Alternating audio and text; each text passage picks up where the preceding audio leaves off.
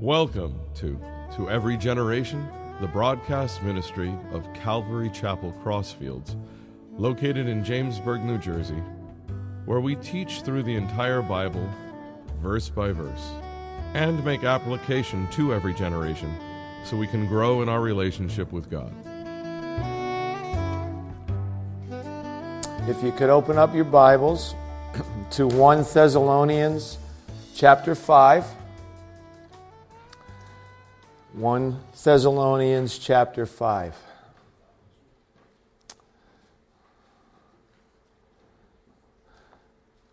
We have been going through the book of 1 Thessalonians, and when we finish this, the next time I get the opportunity to come up here, we'll start in 2 Thessalonians. You see the slide up there. It says, living within view of the finish line. Living within view of the finish line. And hopefully if you've been following us through 1 Thessalonians, remember that this book that Paul wrote on his second missionary journey was to a brand new church. And isn't it interesting that to this brand new church, he went right into the rapture of the church and the second coming of Christ. Many churches neglect prophecy. Thank God this is not one of them. But for a brand new church with brand new believers, Paul went in there and taught them about the catching up of believers, the resurrection of the dead to meet them with their glorified bodies in the air. And then as we get into 2 Thessalonians, we'll see more about the second coming of Christ. Two distinct events, not one, but two distinct events. Talked last time about the rapture of the church, where God catches up all the believers into the clouds. He comes for them in the air.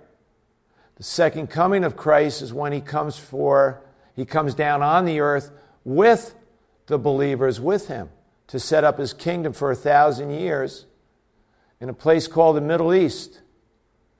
Jerusalem, Israel. A lot going on in Jerusalem and Israel over this past couple of years, but it's really over the past 48 hours. Pray for the peace of Jerusalem.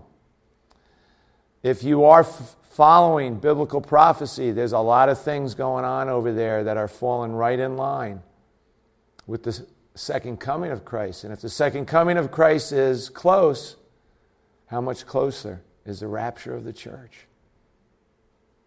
Pretty exciting stuff. Living within view of the finish line.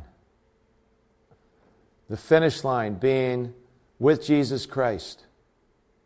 We all know this, that in one stop of the heart, we could be at the finish line. We could be face to face with our Savior, our Lord. We can fully understand everything once we see Him.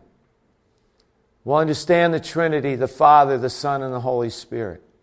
Now, with our finite minds, it's hard to grasp that, right? It's hard to do that. Last time we looked how there's going to be a time that, once again, Jesus will interrupt history. In the smallest measurable increment of time, and you can read about this in 1 Corinthians 15:52, he will harpazo, he will catch away, he will snatch with a violent force, and he will remove the church from the earth. Remember, we're living in the church age right now. Church age has been going on for almost 2,000 years. Think about that. A couple thousand years has been the church age. And the Bible is full of prophecy about things that are going to take place before the second coming of Christ. And notice at the speed of light, he's going to transform the body of the believer in which there's corruption. I don't know about anybody here that's over 30 or well over 30. You don't look like you're 30 anymore. And you guys that are in your 20s, just because you think you're studs, you don't look like you did when you were 15. Right? We have a body of corruption. No matter what we do, it can slow down the process, but it can't reverse the process.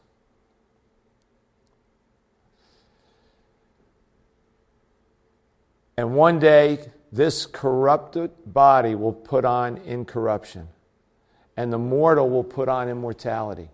We know that Jesus was about 33 years old, so wouldn't it be cool we were all just 33 forever?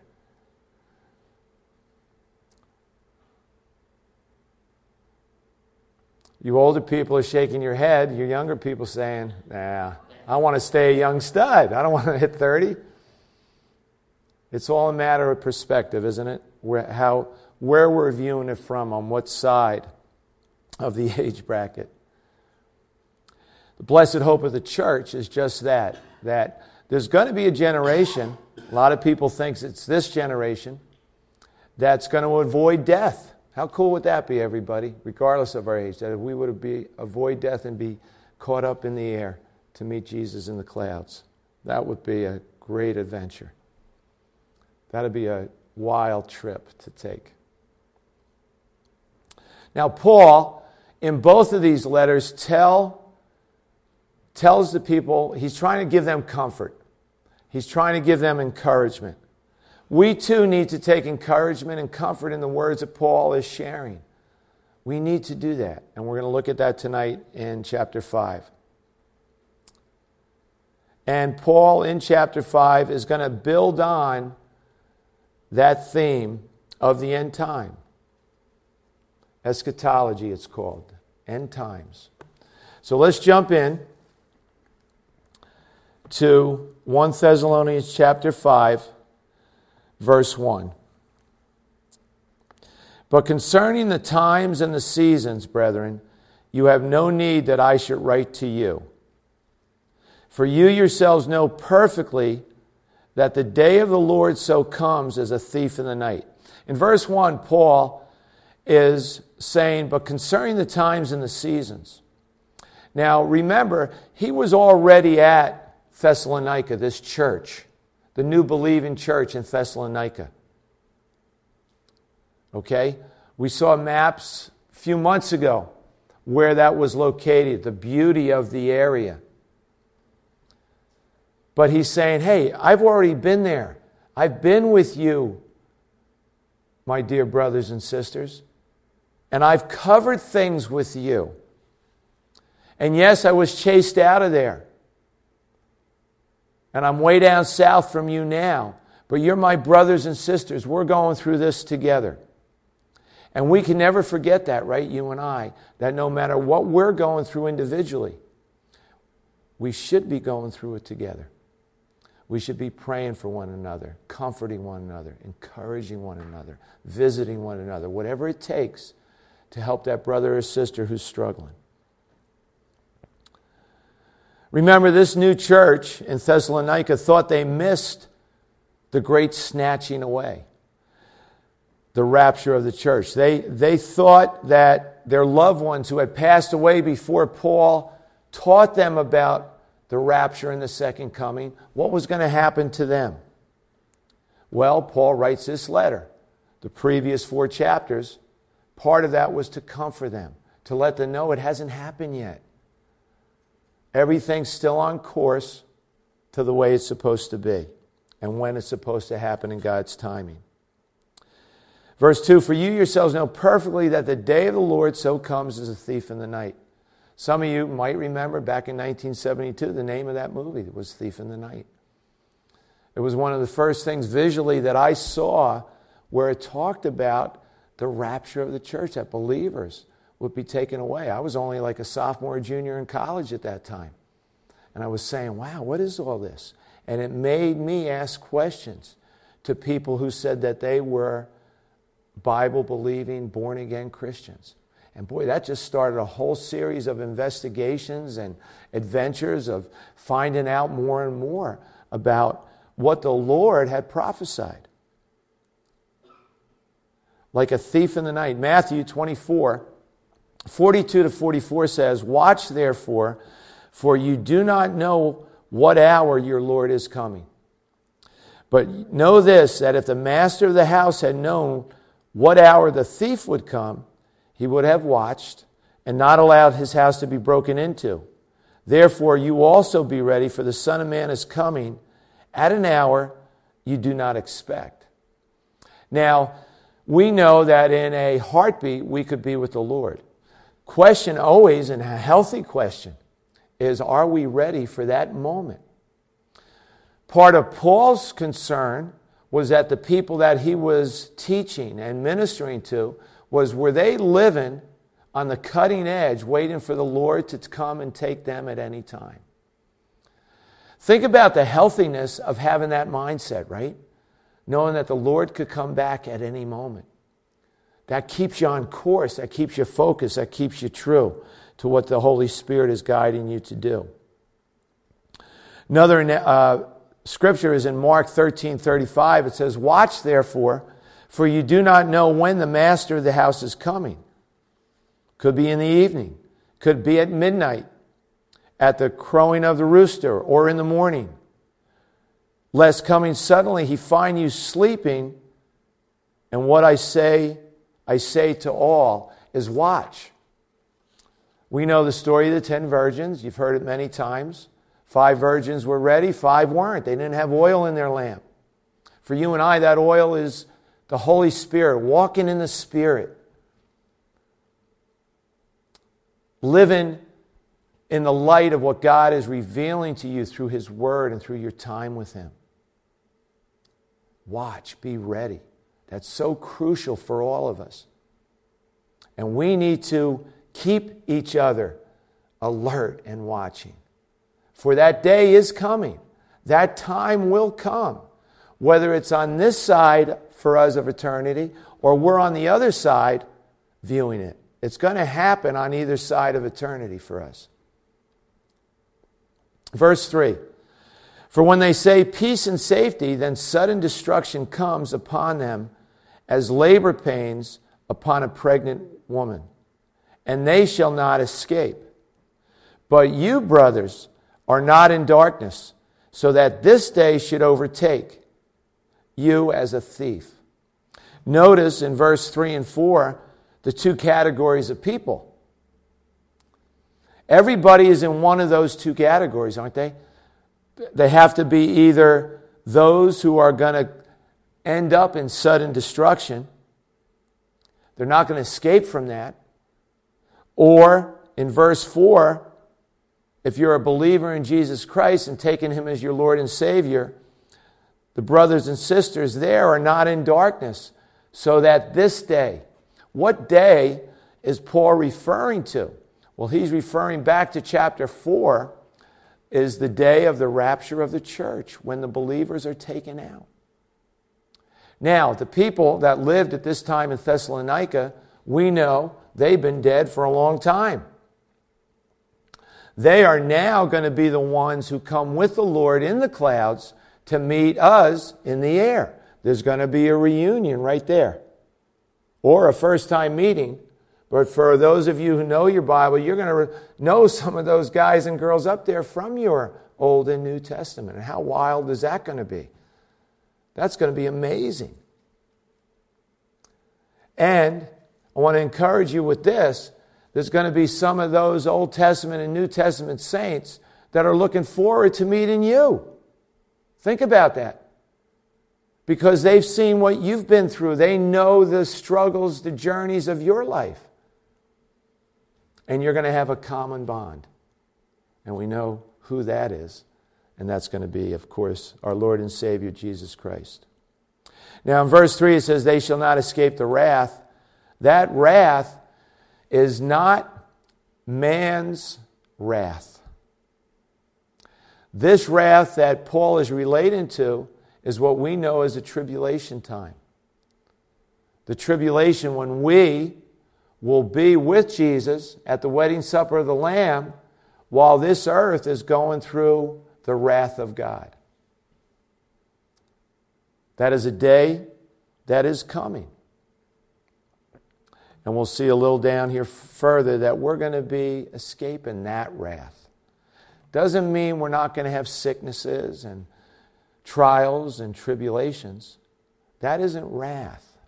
That's part of this life that started the sin cycle back in the Garden of Eden. It was supposed to be a paradise. But we are sinners. We were born in sin. But one day God's going to restore it back to that beautiful garden where there's no more sin, no more sickness, no more decay. Luke 21:34 says, "But take heed to yourselves, lest your hearts be weighed down with carousing, drunkenness, and the cares of this life, and that day comes on you unexpectedly." As a teacher of 44 years in a public school, what I'm seeing more and more now in the last few years with all this vaping and drinking and different drugs are the kids are insensitive to the things that are happening around them. They are clueless to world events. They are clueless to the things of God. They're desensitized. How many adults are in this same boat where the cares of this life, the carousing, the party spirit, the drunkenness, but we're going to look at a little bit tonight, not only physically, but spiritual drunkenness, spiritual carousing, spiritually weighed down with the cares of this life.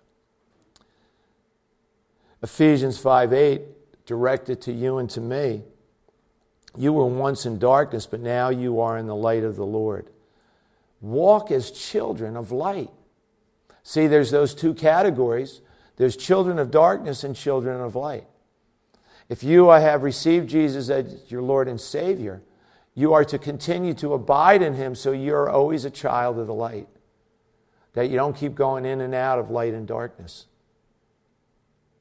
You're following Jesus, who is the light of the world.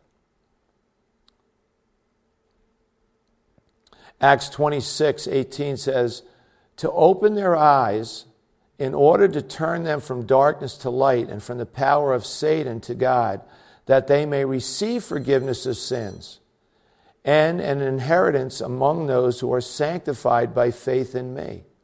Notice in that verse in Acts 26:18 that Satan is brought into it and that God is opening up our eyes from the darkness we once were in to walk into the light of Him. And that if you're in the darkness, you're in the power of Satan. He's got you bound in that darkness. Once we are exposed to the light and embrace the light of Christ, we receive forgiveness of our sins. We are now inheriting a new life in Christ, and we are set apart by faith in Jesus. Versus those people who are held in bondage of the darkness. Verse 5, you are all sons of light and sons of the day. We are not of the night nor of the darkness. You are children of light, everybody, if you're a believer in Christ. You're children of the day. 1 Peter 2:9 says, but you are a chosen generation. You are a royal priesthood, a holy nation. You're His own special people, that you may proclaim the praises of Him who called you out of darkness into His marvelous light. You who were once blind, spiritually blind and in darkness, He's rescued that from you from that. But He's not done. He's done that rescuing for a reason. His love for you, but also His love for those who are still in the darkness. And how you and I can be a snatcher of those people out of the dark into a light as we follow Christ. Romans 13:11 says, and do this knowing the time, that now it is high time to awake out of sleep. For now our salvation is nearer than when we first believed. The night is far spent, the day is at hand. Therefore let us cast off the works of darkness and let us put on the armor of light. Let us walk properly as in the day, not in revelry and drunkenness, not in lewdness and lust, not in strife and envy. Now, from a physical standpoint, if you take any of those sins I just listed, the drunkenness, lewdness, lust, strife, and envy, they're all connected. Usually one leads to the other. It's a whole smorgasbord of sins. They're all connected. It's all part of Satan's strategy to get you involved in any of those things because it leads to another. But we have been rescued from this. But the thing I want to emphasize right now is to wake out of sleep. It's very easy for a believer in Jesus Christ to be spiritually sleeping. It's very easy for a believer in Jesus Christ to be sleeping. And we want to look at that a little bit as we go on. Verse 6 and 7. Therefore, let us not sleep as others do, but let us watch and be sober. For those who sleep, sleep at night, and those who get drunk are drunk at night.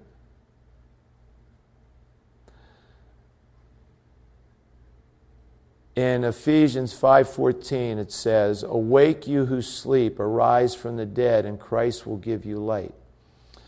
We need to realize at one time we were spiritually dead. We became born again when Christ shed His grace on us. That woke us up and we were walking in the light. We want to keep our light shining so everybody sees it. We do that by what you're doing tonight, by your individual devotion and Bible study, by praying to the Lord, by reaching out and loving other people. This keeps your light burning bright. Never become a sleeping Christian. One who isn't actively pursuing the Lord each and every day. That's so important. And maybe you've been complacent. Maybe you feel that you've been dry, spiritually speaking. Tell the Lord that. Tell Him you need a fresh outpouring of His Spirit. Because I can tell you through His Word, He wants you to be that person that is on fire and overflowing for Him. Proverbs 19:15 says, laziness casts one into a deep sleep, and an idle person will suffer hunger.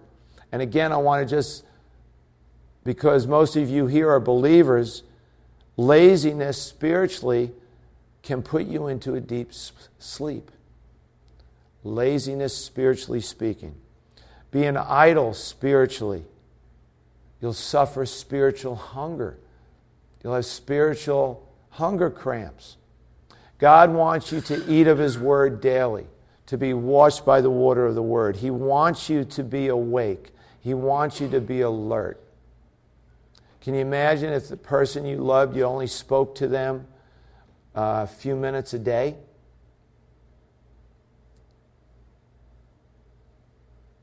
God wants to speak to us all the time. That's why He says, pray without ceasing. Speak to me without ceasing. I want to always communicate with you, my loved ones. I love you. I want to talk to you.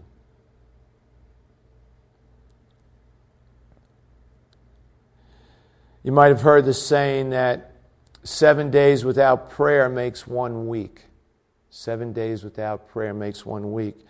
But you know what? It's more like every moment without prayer can make you weak for the next moment, right? Just a moment without that fellowship and abiding in Christ can make you fall that next moment. So continue to pray. Talk to God. Continue to meditate on His Word. Hide His Word in your heart. Be heavenly minded. Think about those things that God is promising you that you're going to experience one day in the glory of heaven.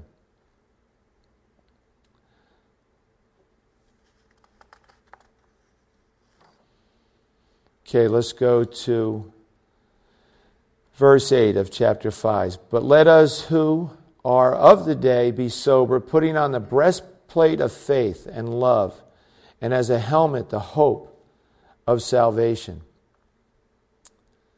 Putting on the breastplate of faith and love. What does a Roman soldier, again, just picture that soldier's armor and a breastplate. What is that protecting? You know, it's protecting your vital organs, but it's protecting your heart. You know, and when you have God's word in your heart, you won't sin against him, but you need to know his word. You need a fresh outpouring of his word in your life every day, because that's going to protect your heart. God knows what's coming every day in our lives, right? He knows what we're going to face tonight, tomorrow. The enemy is trying to throw fiery darts at us. And if we don't have that breastplate on, if we don't have our shield of faith, you know, if we don't have the helmet of salvation, the belt of truth, our feet covered, you know, in the armored boots of carrying his word, if we don't have the sword of the Spirit ready to go, we're vulnerable, right? We're vulnerable. So God always wants us, even when we go to bed, to have our armor on. To be ready for when we wake up in the middle of the night and maybe there's something attacking us. Could be the worries of the world. Could be definitely another form of a spiritual attack. We're going to look at a couple things that could happen as we close in a little later. The worries of this life are like a trap, aren't they? We've all been down that worry lane, haven't we? The worry way, and how it zaps your energy. Could be, you know, I'm seeing some students here, you know, trying to get through the finals of your exams, you know, wondering how you did on your grades. And I think of Colossians 3, just do it all in the name of the Lord. You know, if you're putting in the time, you just do the best you can, as unto the Lord.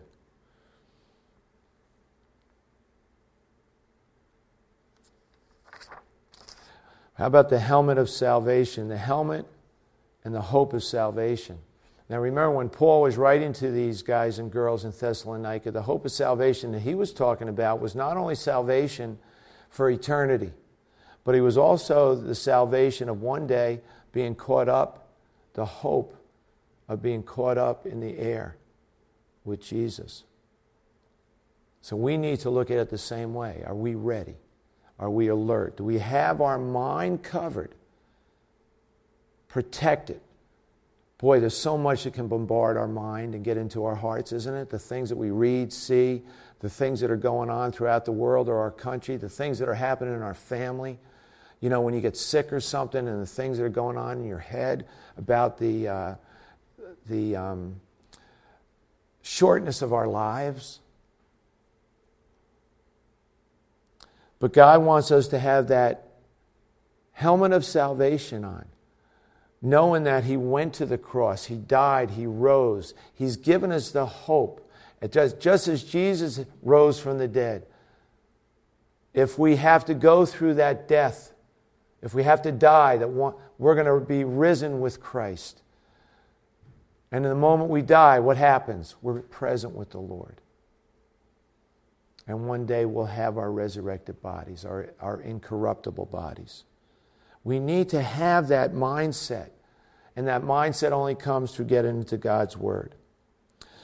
Okay, let's take a look at verses 9 and 10. For God did not appoint us to wrath, but to obtain salvation through our Lord Jesus Christ, who died for us, that whether we wake or sleep, we should live together with him. And here we see again that we're not appointed to wrath, where the wicked are going to be punished for rejecting Jesus Christ. Now those who have died already without Christ, they're in hell. They're already experiencing the wrath of God. It's people on this earth that if they were to die tonight would go right into the hell fires.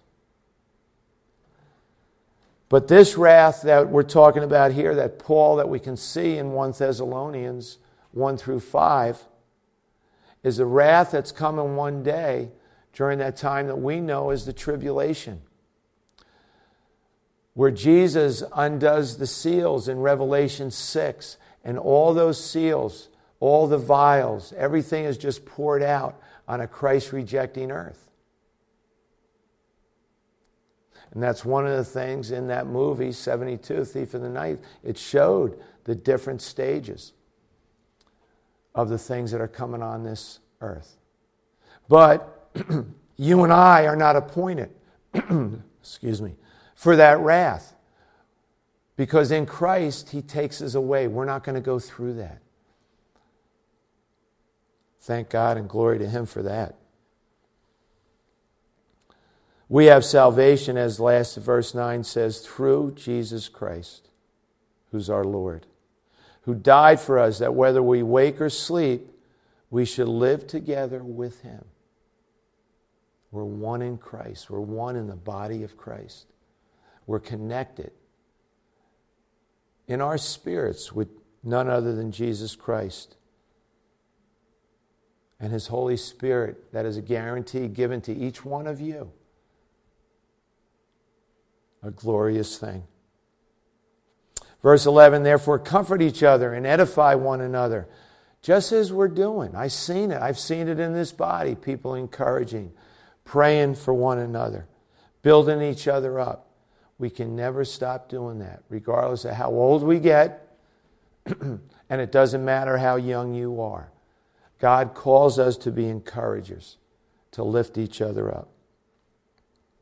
Okay, verses 12 and 13.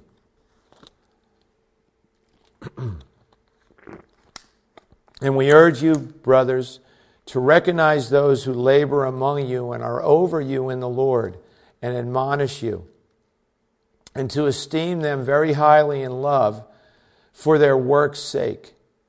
Be at peace among yourselves. Verse 12, that urging that Paul is giving to the brothers and sisters in this church is to recognize those who are working among you. That is not just pastors and elders. It's the body of believers right here that are working together. Now, all of us need to be perceptive and don't take for granted those who God has put next to you or in your life. Those people are next to you to teach you, to tell you, to warn you, to pray with you, to laugh with you, to cry with you. But we're all part of that. That is not one segment of the church. A healthy church, a living church, are doing these things as individuals, and then we collectively are that team that's making that work. We're all responsible for that team effort. We're all doing it. And again, doesn't matter the age, young or old. We're all playing a part in God's body. And verse 13 says, and to esteem them very highly in love for their work's sake. Be at peace among yourselves. Don't be jealous or envious or judgmental or wishing you were in their shoes. It's a soul issue. It's a soul issue. If you're feeling envious and judgmental, if you're feeling that you should wish you were in those shoes, those are feelings and emotions that you need to give to the Lord, because He has a special place just for you as an individual in His body.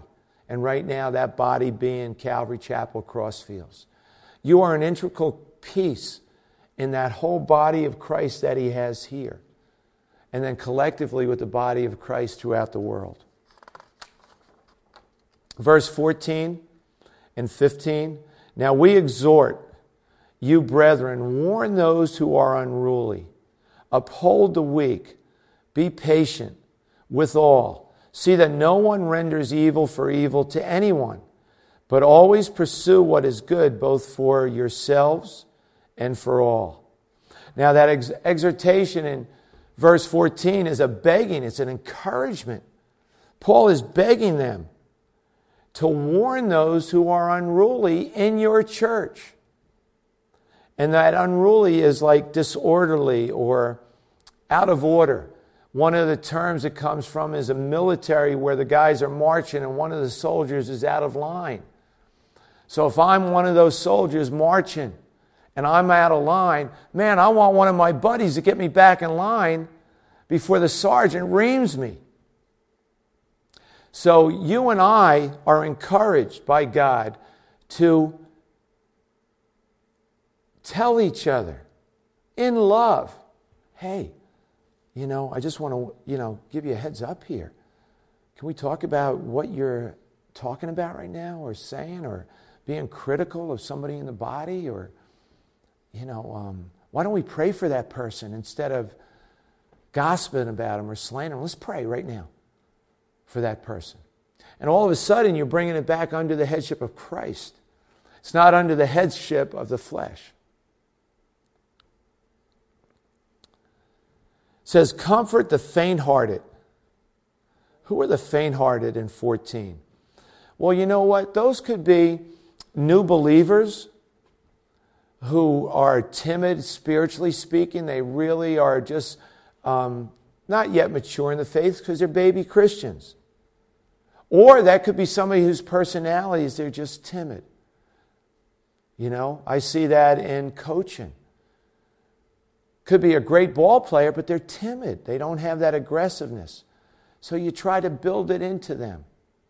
You try to get them in that mindset.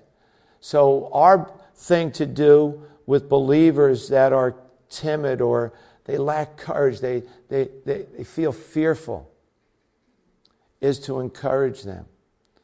Uphold the weak and be patient. Another word for patient is be long-suffering. Well, I can't be long-suffering, Pastor Vinnie. Well, yeah, you can, because Jesus has been long-suffering with you and me, right? He's been patient with us. My goodness. Can you imagine if he wasn't patient with us? We'd be crispy critters. So we need to be patient and long-suffering with those people. And believe me, that's a test of your heart, isn't it? If you're running out of patience with a fellow believer, regardless of their maturity or lack of. Being slow to punish, just being loving to others. I was thinking about Eeyore with, help me, Winnie the Pooh. Oh, do you want to go to church with me today? Oh, I don't think I'm going to go to church today. It's too sunny out. I might have a ray of sunlight in my eye and crash into the next telephone pole. Do you want to be that kind of a believer? Or do you want to be a vibrant believer in Jesus Christ who is saying, hey, you got to come out and check out what we're doing. Or you got to come out, we're going through Isaiah on Sundays. You got to hear, it's so full of prophecies that things are going on. Do you have an excitement about the things that we believe? If not, ask God to give you that energy, that excitement. I think Jesus attracted others because not only of his love, but his personality, and his love just shone. His personality just shone to other people. Verse 15 says, see that no one renders evil for evil to anyone, but always pursue what is good, both for yourselves and for all. And we know in Matthew 5:44 it says, but I tell you, love your enemies and pray for those who persecute you. And then he gives us a list. It's like a firing squad list in verses 16 through 22. Rejoice always. Pray without ceasing. In everything, give thanks. Now, is everything only when things are going your way? When's everything? It's everything. It's not just the stuff that makes you feel good. In everything give thanks, for this is the will of God in Christ Jesus for you. And remember, a lot of times if we don't give thanks, maybe we're in our flesh and not in Christ. That if we can't give thanks for everything. Now, we might not know why everything's going on in our life that's really a thorn in our side or whatever it's causing in our spirit. But you know what? God does. And are we going to put our faith in the thing that's going on or our own reasoning? Or are we going to put our faith in God who's in control of our lives? In Christ, out of Christ. Verse 19, do not quench the Spirit is another thing that we're being told, that He's urging us to not only rejoice and pray without ceasing and giving thanks, but don't quench the Spirit. The Holy Spirit is a third person of the Blessed Trinity. He is God in you. He is in you, helping you get through this life. He's bringing you to the finish line. He will never leave you. He will never forsake you. He's your comforter. He's your helper. He's who Jesus sent. He sent His Holy Spirit. Remember, He told His apostles, His followers, to now go back to your town. Go wait until I send you the helper, the comforter. Well, that's the Holy Spirit, who each one of you have that have put their trust in Christ. Now, how do we suppress the Holy Spirit? How do we suppress that fire of the Holy Spirit in us? Well, by being a bad example, by having a poor attitude, by not allowing the Holy Spirit to express Himself in your life, by living like a pagan instead of a daughter or a son of the light, by being angry all the time, by stealing, by cursing, by being bitter, by being unforgiving or sexually immoral, acting in any sinful manner, following any worldly desire, is quenching the Holy Spirit. We are children of the King. Why would we go back to the garbage dumps when we are heading for a feast, which none other than Jesus Christ and His Father and the Holy Spirit? We're going, everybody. That's going to happen. That's a day that is coming into all of your lives that have placed their trust in Jesus. Verse 20, do not despise prophecies. Do not despise prophecies. Wanted to see, let me see if, yeah, it's right here. The Greek word translated prophesying or prophecy is, in both passages, properly means to speak forth or declare the divine will, to interpret the purpose of God, or to make known in any way the truth of God, which is designed to influence people. Many people misunderstand the gift of prophecy to be the ability to predict the future. While knowing something about the future may sometimes have been an aspect of the gift of prophecy, it was primarily a gift of proclamation, forthtelling, not a prediction of foretelling. Now, the Bible is filled of thousands of prophecies by the prophets. But tonight, this is prophecy. This is telling you the teachings of Christ. Don't ever despise the teachings of Christ. Don't ever despise the prophetical word of God. Verse 21, test all things. Hold fast what is good. How do you test all things? Through His word. If you know God's word, it's easy to test all things. If you're not sure, get into His word. Ask an elder, a pastor. Ask a believer in Christ who's a mature person. Abstain from every form of evil, verse 22. And then in closing, verse 23 on. Now may the God of peace, there's only one, there's peace in no other name but of Jesus Christ. Now may the God of peace Himself sanctify you completely. Remember what that word sanctify means, is to set you apart. May God Himself set you apart. And may your whole spirit, your soul and body be preserved blameless at the coming of our Lord Jesus Christ.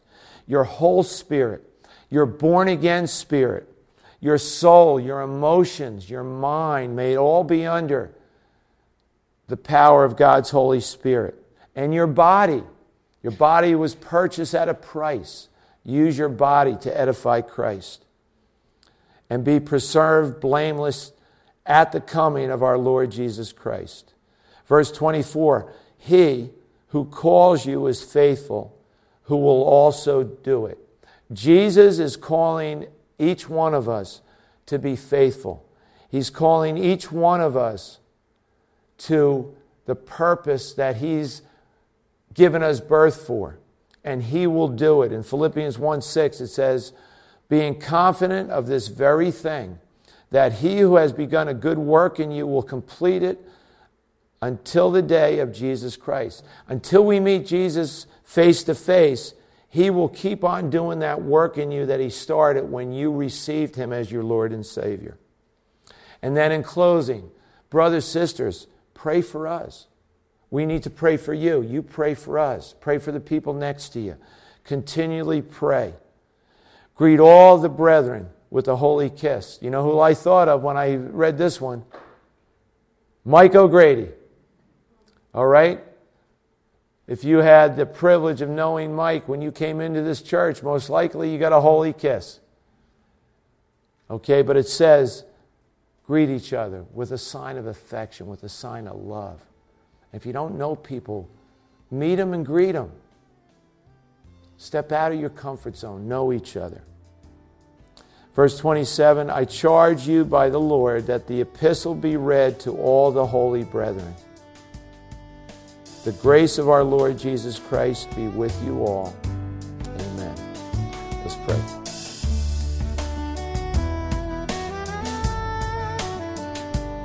You've been listening to Every Generation from Calvary Chapel Crossfields. We're located at 15 Half Acre Road in Jamesburg, New Jersey. We meet for Bible study Wednesdays at 7:30 p.m. and Sunday service begins at 10:30 a.m. On Sundays, we have children's church for all ages, in addition to infant and nursery care. You can find out more about the ministry here at Calvary Chapel Crossfields by going to cccrossfields.org. Thanks for listening, and may God bless you.